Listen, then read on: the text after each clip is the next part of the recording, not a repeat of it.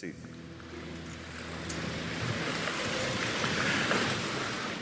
So good to be with you guys this morning. You're new or visiting. My name is Tyler. I'm the downtown pastor. If you have a Bible, go ahead and open up to Matthew chapter 2.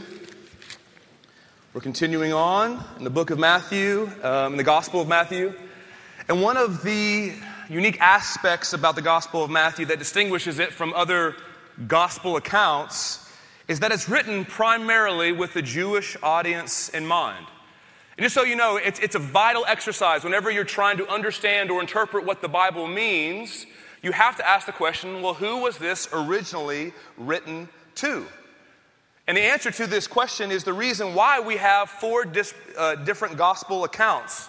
While all of the gospel writers agree on who Jesus is and what he came to do, all of them are giving different vantage points and different emphasis to different parts of Jesus' life and his ministry because they're writing to a different audience. So the Gospel of Mark, for instance, we preached through it a couple years ago. It's written primarily with a non-Jewish audience in mind. And so what you see in each account is this doesn't change who Jesus is. Actually, he's remarkably the same in every account.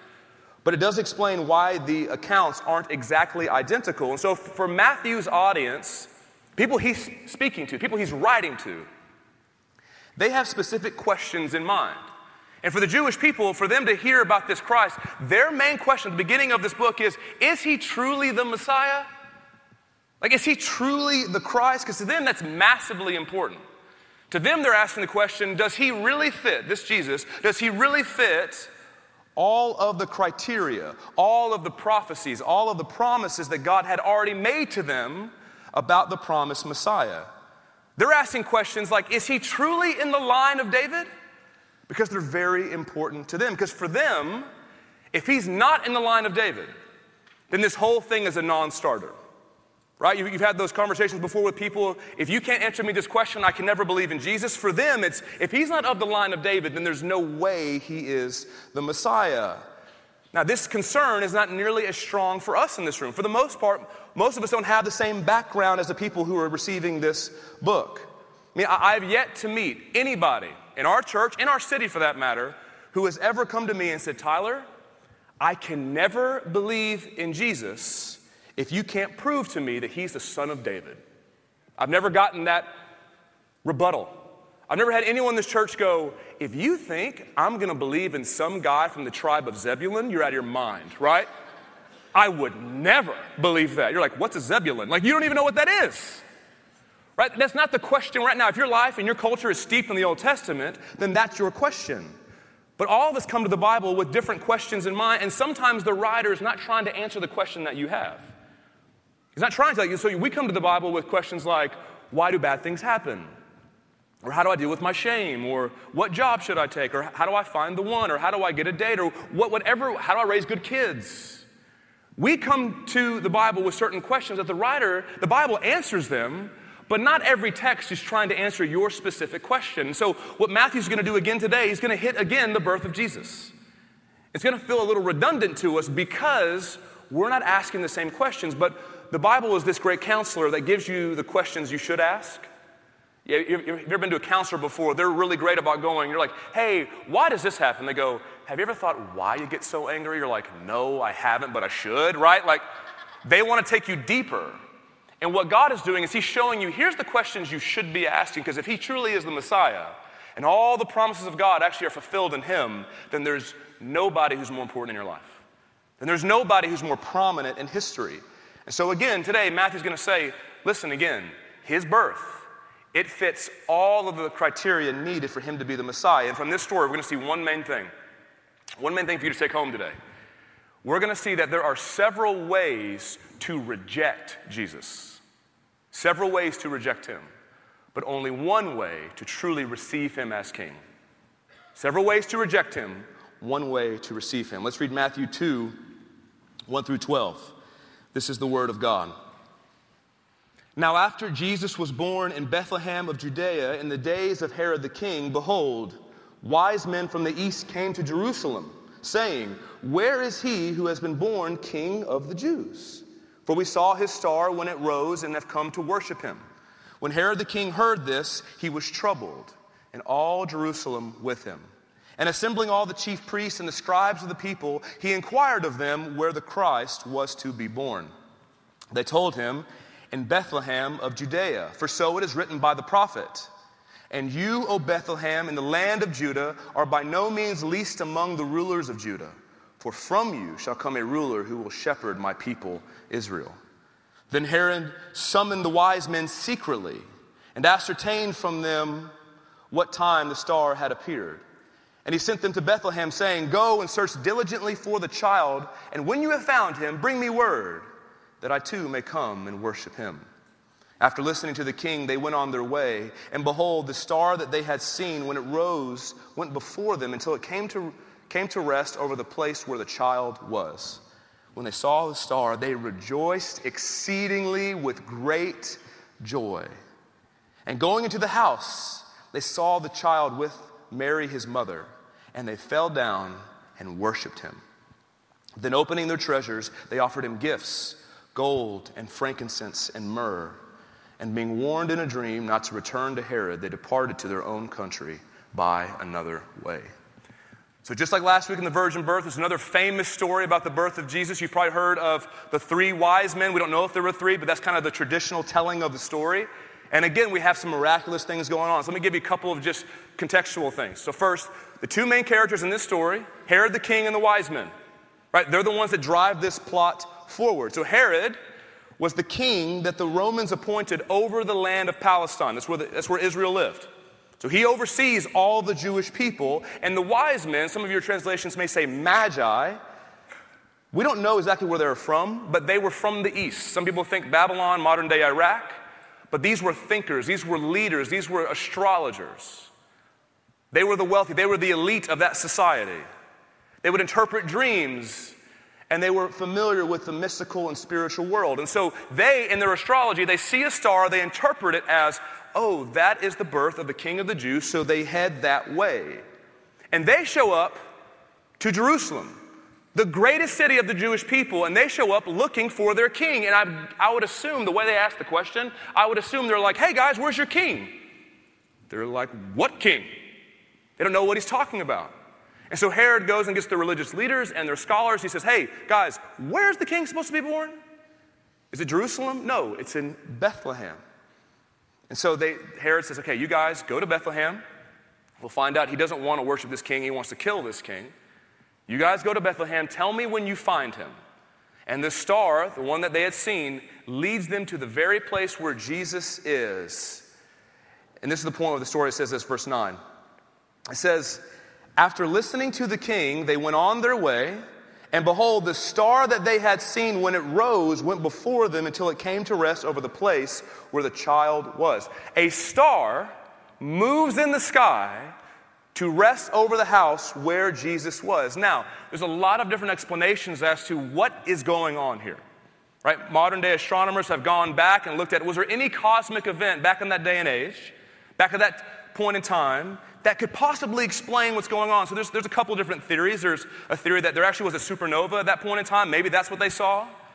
Maybe it was a planet in the night sky. Maybe it was a comet. And for all the different merits of these theories, at the end of the day, we don't know what happened.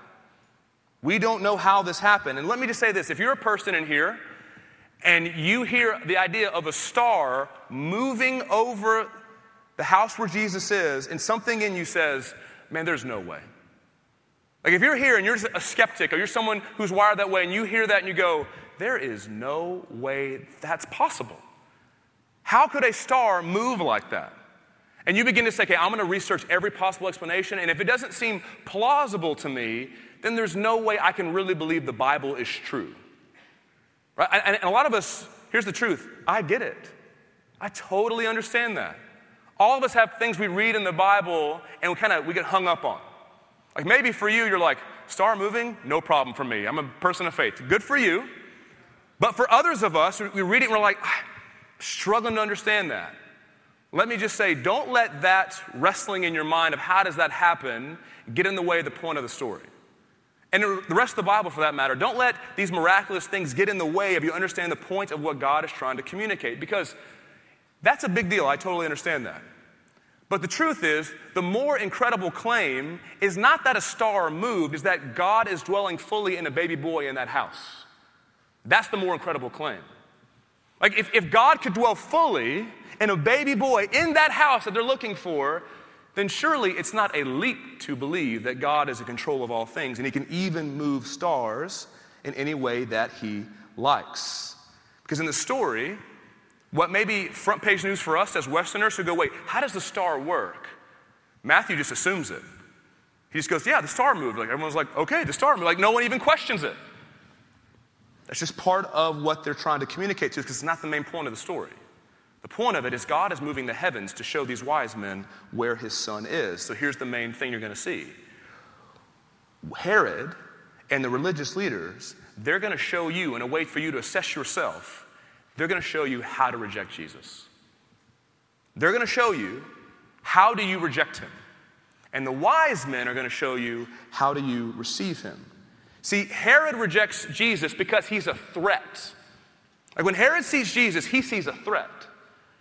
But when the religious leaders see Jesus, they reject him because he's not more compelling than what they already have. There's two ways to reject him. Look at verse 3. We'll look at Herod first.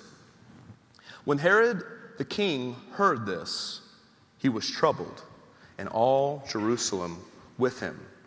So Herod, he hears about a king, and he's immediately threatened by him. Why? The text is really explicit. He's Herod the king.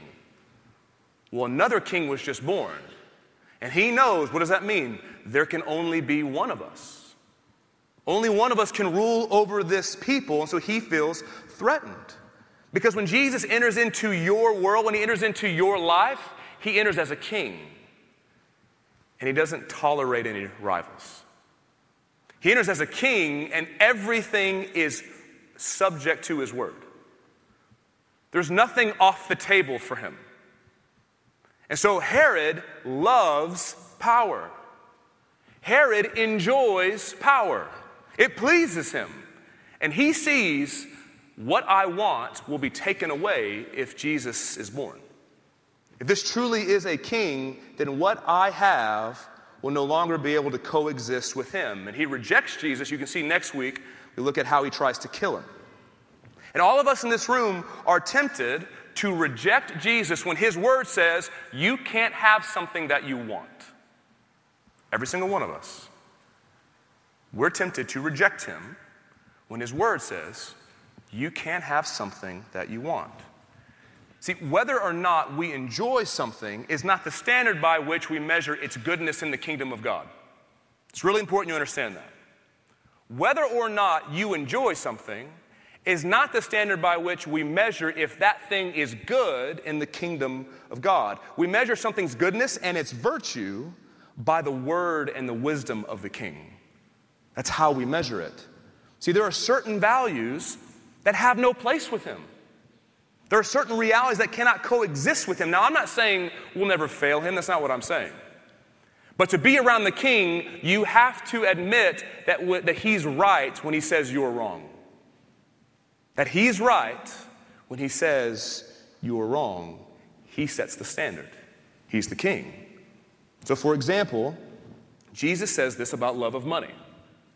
He takes a reality and he contrasts it with himself. We'll study this more in detail in the Sermon on the Mount, but listen to what Jesus says. He says, you cannot serve God and money. You can't do both. He takes something and says, there's no gray area here. There's plenty of gray areas in life, church. But there are certain realities where there's no gray. He says you can't have both. So he says, if you want to love money and you want to make that your hope and your treasure and you want to hoard it for yourself and not listen to me about it, that's fine. You can have it. But you won't have me, he says. You can't have both. I could give you example after example in the scriptures of things that Jesus says, this opposes me. And this is why Jesus can be threatening to us, because his authority threatens the things we want the most. And plenty of people have rejected him on these grounds. Plenty of people. Maybe you're in this room and you're struggling right now. You're wanting to reject what he says about your sexuality, or your money, or your dreams, or your ambitions, or your bitterness. I can name all sorts of things where his word is really clear what you're supposed to do and what the values are, and something in you is saying, I don't want to do that. I know for some of you, you've already tried this, and you left church for a long time. You left the faith for a long time, and you're now kind of dipping your toe back in. I'm really glad that you're here. And you've come back and you can tell the story to the rest of our church who's struggling maybe to want to leave. You can tell them, hey, I know you think there's going to be all this life and joy without any of the so-called restrictions of being a Christian. But then you find out the hard truth that any time Jesus gives you restrictions, it's for your joy. It's for your protection. That the commands and restrictions of God, when he says, no, you can't have me and have that, he's not trying to punish you, he's trying to protect you. That his word is like when you go to the zoo and it says, don't jump in the lion's pit. That's not a mean thing to say. You're like, how dare they tell me what I can and cannot do at a lion's pit? If I want to jump in, that's my right, right?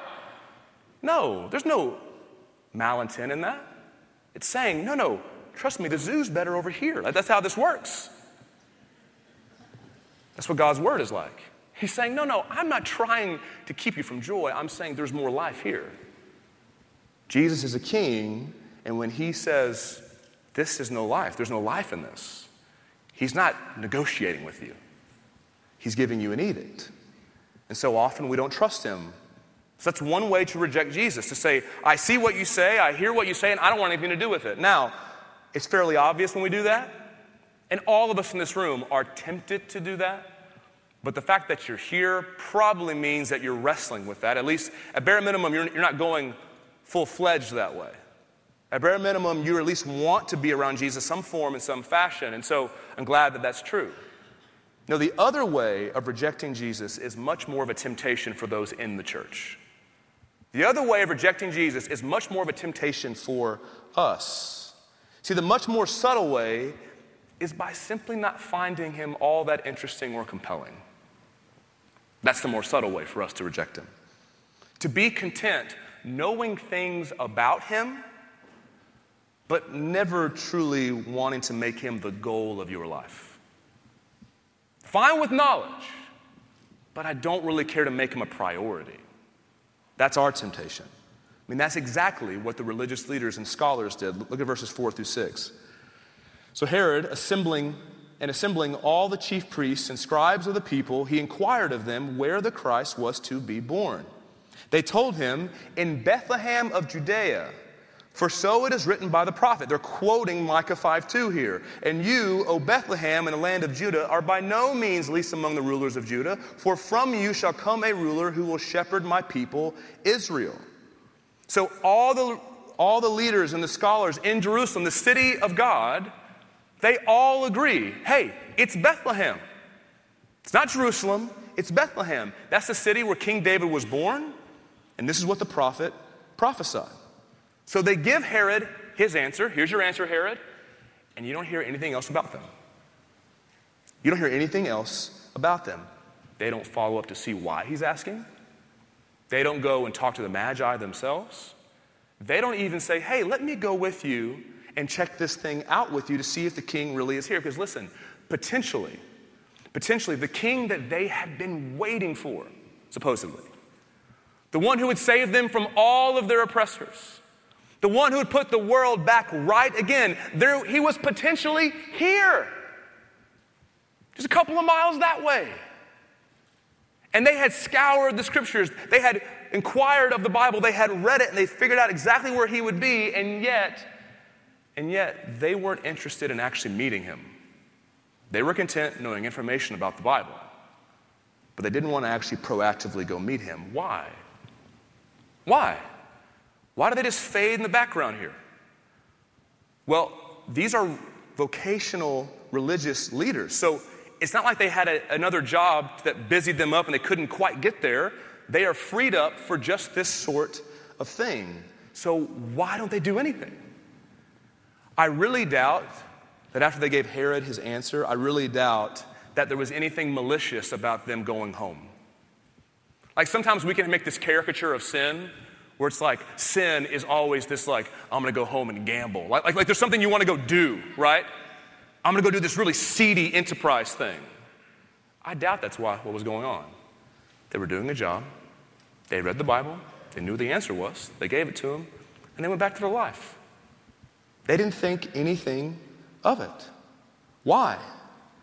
Because a lot like us, their life was pretty good. Their life was pretty good. And they probably didn't want to do anything too drastic, right? They probably liked their life. It's not a bad thing to say that. They probably liked their life. But listen, if you enjoy your life and you don't really want anything major to change, do you really want the Messiah to show up? Right? If you enjoy your life, and sure, not everything is perfect. You'd love for a couple minor changes, maybe you lose a couple LBs, a couple of changes would be nice. But you don't want anything drastic, do you? Well, then would you really want the prophesied Messiah who's going to turn the world upside down? Would you really want him to come? No, because your life's pretty good. This is the reason why the poor, both in possessions and in spirit, were the ones who sought out Jesus and were most likely to be drawn to him. It was the poor in possessions and in spirit because they were very aware of their need. They were very aware of their emptiness. They were very aware of their guilt and their despair. They knew, no, my life is not good. It's not just a little bit broken, it's fundamentally broken. I need help. I need a king. Do you know the ones who were slower to go out to Jesus? The ones who honestly never went out to Jesus were the ones who didn't feel all that needy. Were the ones who didn't feel that needy. It's always been the well-to-do, the put-together, the self-reliant, the self-confident. They don't go looking for a king. They're good. Why would you need one? Now, they read their Bibles, they attend services, they try to be nice. They don't have any hard feelings towards God. They're not mad at Christianity. They're even part of a church.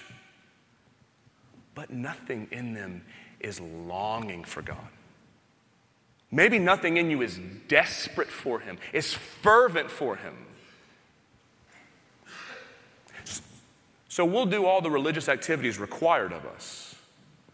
But anything that may feel a little bit too drastic, anything that will require more than what everyone else is doing, we find ourselves explaining away, well, I don't really have to do that, so why do it? Life is pretty good.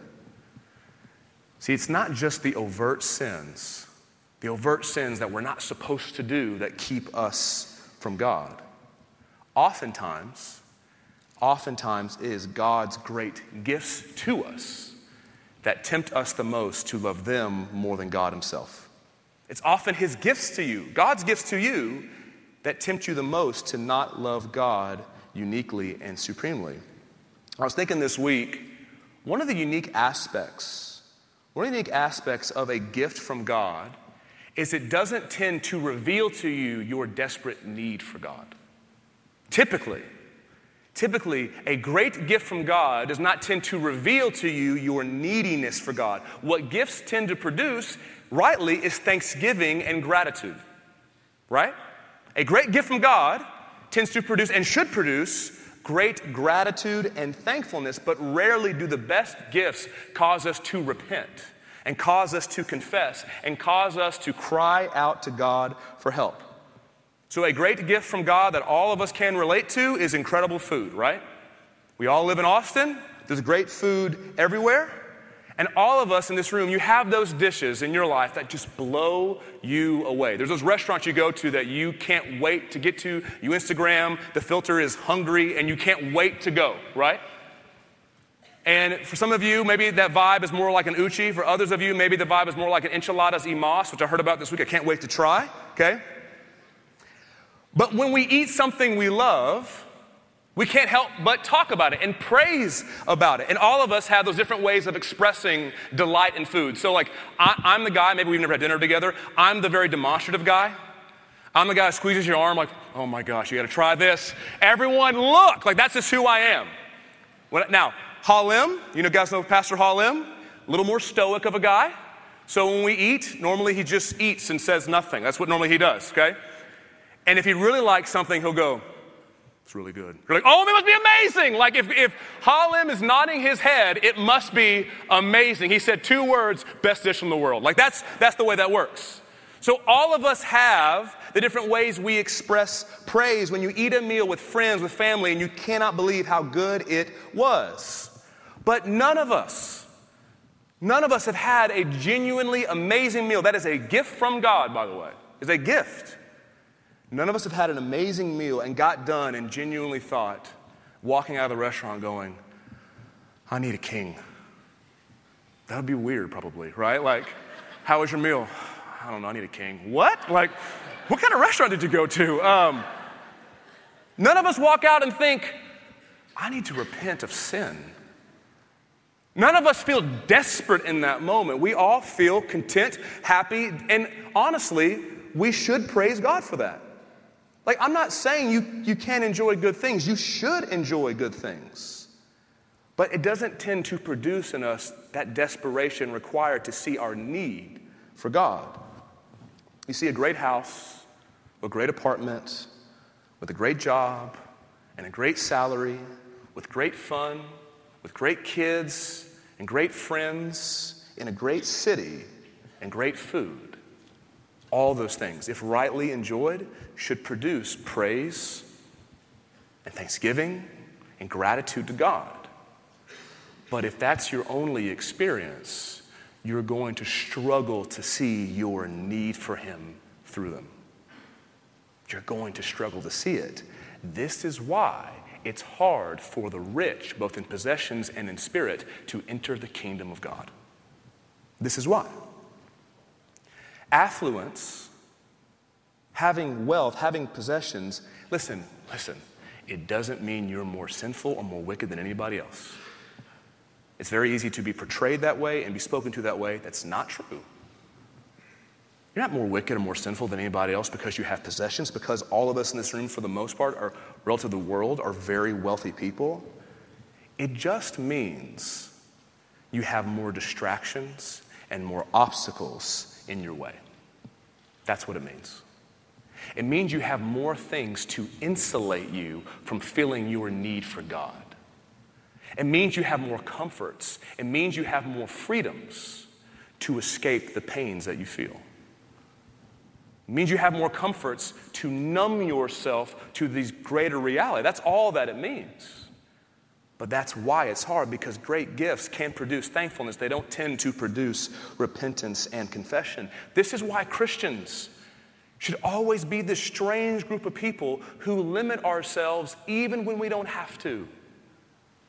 For so many of us, the idea of limiting ourselves always feels awful and evil, but yet to truly want to follow Jesus with all that you are, the question is not, is this thing I want to do good or bad? That's the wrong question. Does this thing help me have a deeper sense of who God is? So Christians will limit themselves in ways the culture could never understand.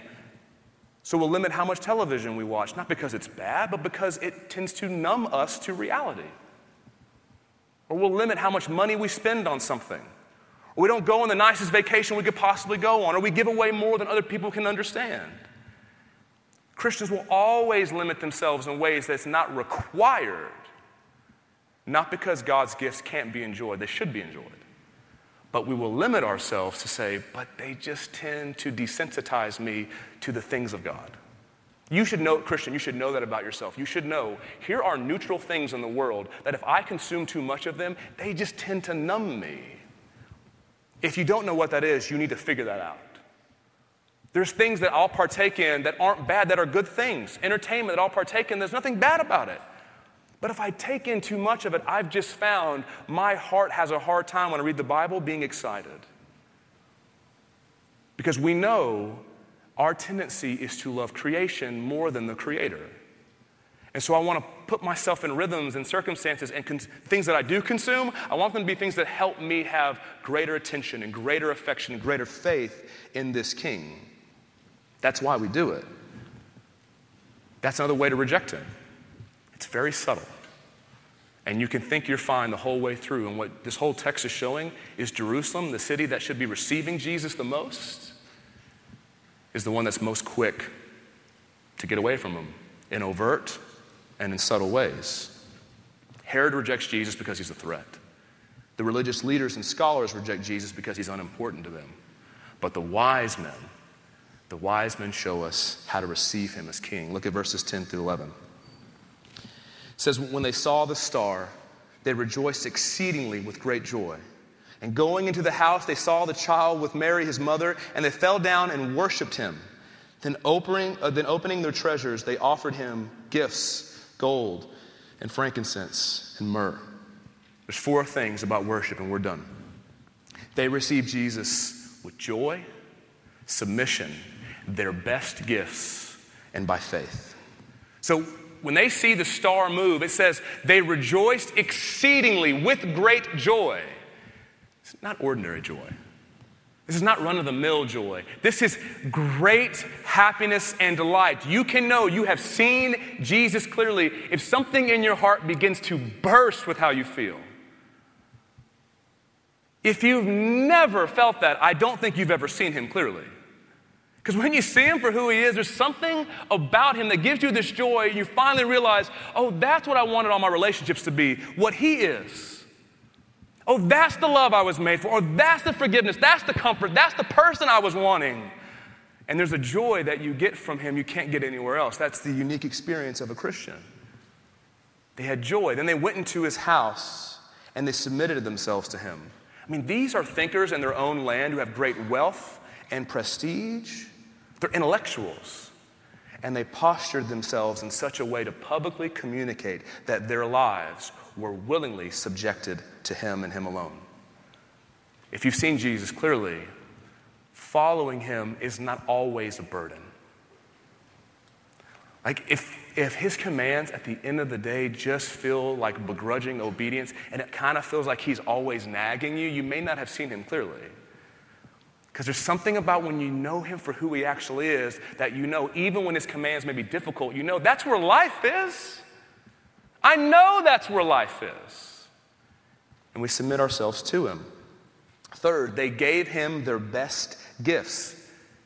Now, some of you may be thinking, I would never want some myrrh in my life. That's okay, right? But all these gifts, just so you know, they are very expensive and very rare in that day. So they weren't giving him, what he's saying is, they weren't giving him like a standard baby shower gift. They didn't run by Target and buy a $10 gift card somewhere. Like they were giving him the very best possible gift they could ever give. Listen, if you've seen Jesus clearly, you don't give him the parts of your life that you don't really care about anyway. It's really easy to do. Oh, I wasn't going to do anything on Sunday morning anyway. I guess I'll go to church. Well, that extra disposable income, yeah, I would have given that to some charity, so why not the church? It's really easy to gift him the places of your life that, honestly, aren't that important to you anyway. What they're doing is they're saying, Jesus, here's what's most precious. Here's what's most valuable to me. Here's what's most dear to me. I'm putting it at your feet. And I'm saying it's yours. When you perceive the worth of Jesus, it'll cause you to go, no, what's most dear to me? Is it my job? Is it my intellect? Is it my skill? Is it my discipline? Is it my kids? Is it my husband? Is it my wife? Are my dreams? What are my relationships? And I'm going to see him and go, I'm putting them at your feet because you know what to do with them. You're better than all of those things. To see Jesus clearly is not to give him the dregs of your life. It's to give him the heart of it. This is yours. Whatever you call me to do. And lastly, they did all this in faith. They did all this in faith that this child truly was a king worthy of such response. And I say faith, not because it's clearly in the text. It's implied in the text. It's implied because they acted this way, remember, to a child. They're doing this to a child. And this is a baby that nobody knew about. He has no kingdom yet. There's nothing about him that would say, clearly that's the Son of God. It's just a star over the house that told them where to go. And I don't know about you, but the idea of worshiping a baby seems a little crazy to me. I've oohed and awed over a baby before, but I've never walked into a baby shower and gone, oh, praise your name, baby. I've never done that before.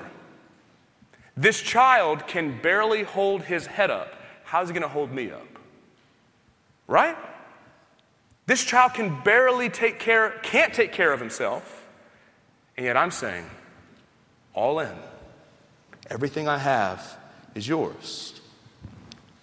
See, they saw the child with eyes of faith.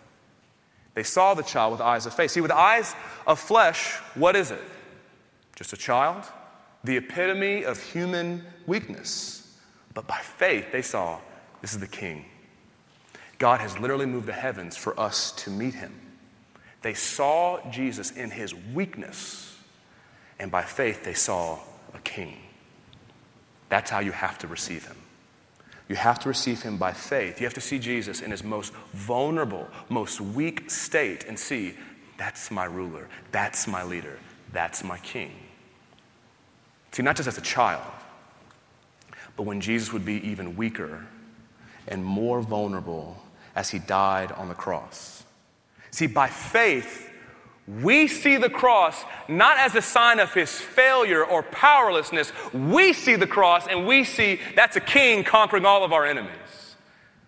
We see weakness and we perceive his strength. The eyes of flesh will simply perceive Jesus' death as another end of a really good religious teacher who has some good things that we should consider. But by faith, the church, we see the fulfillment of the salvation of God. We see all of his promises coming to fruition. We see God's going to change the world through this person.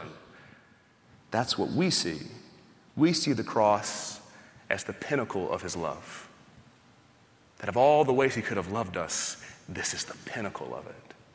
We see the cross, this is the one God is working everything through. We see the cross and we see this is breaking down barriers, every barrier between us and God and us and one another. In the home where Jesus resides, do you know what you see? You see people who have nothing in common, nothing to link them in a fleshly sense with common ground. See, when he's born, you're seeing a foreshadowing of what's to come. You're seeing people from different lands, different ethnicities, and different social classes gathered around the same king. What do you see the Magi? You see the intellectual elite and powerful, the thinkers of their day, the philosophers of their day, and they come and they marvel. There's a place for them. And in Luke's account of the gospel, we see that there were shepherds that were there at some point. Poor Jewish shepherds that nobody cared about. They're next to the Magi. You have newlywed teenagers, and all of them gather around the king. Jesus is able to carry such weight that he can bring the CEO of Oracle, and the teacher at Pickle Elementary, and the construction worker in Pflugerville, and the working class family in Dove Springs, and the UT student and professor, and the newlyweds off South Lamar, and the immigrant from Iran, and anyone else you can possibly think of and say, oh, there's a place for you here. There's something here for us to gather around. I know nothing else about us is in common, but this king has such weight and such value, we can all say, we see the same thing.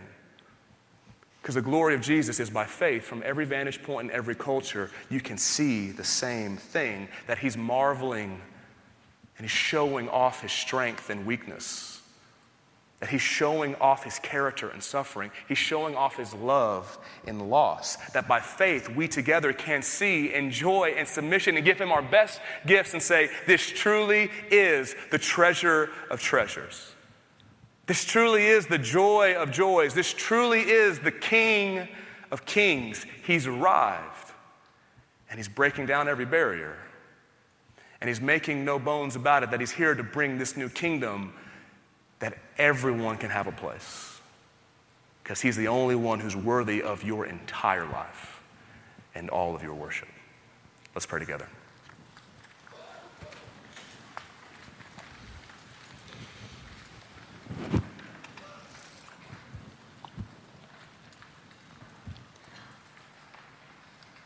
Father, for every single one of us, give us eyes to see the glory of who Jesus is.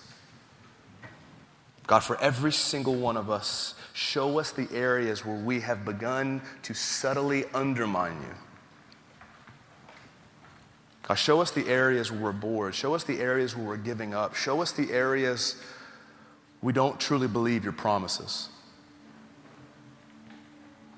And help us see your glory in the midst of all of them. Help us see that you are the most unique one among us. Help us see that there's nobody like you. God, for those in this room who, God, we feel like we're this close to leaving. This close, because we can't endure another bit of suffering. We can't fail another time. Hold us up. Remind us there's no life out there. It's a lie. And God, for so many of us where we find ourselves unimpressed, uninspired, uncompelled by you, we just want to say, God, it's true. We just want to own up and say, God, we don't always love you the way that we should, but God, give us eyes to see your greatness. Help us see your cross as the pinnacle of love and the pinnacle of your promise, saying you will do whatever it takes for us to know you're near, for us to know you save, for us to know you're strong. Save this church, God, from apathy, because it means we haven't seen you clearly. God, help us sing like people who get there's none like you. Sing like people who believe we're forgiven, who live like people where nothing's off limits. Everything we have is yours because we've seen truly by faith how great you are. You're the King, Jesus. We follow you. Give us eyes to see. We pray these things in Christ's name. Amen. Amen, church. Let's stand.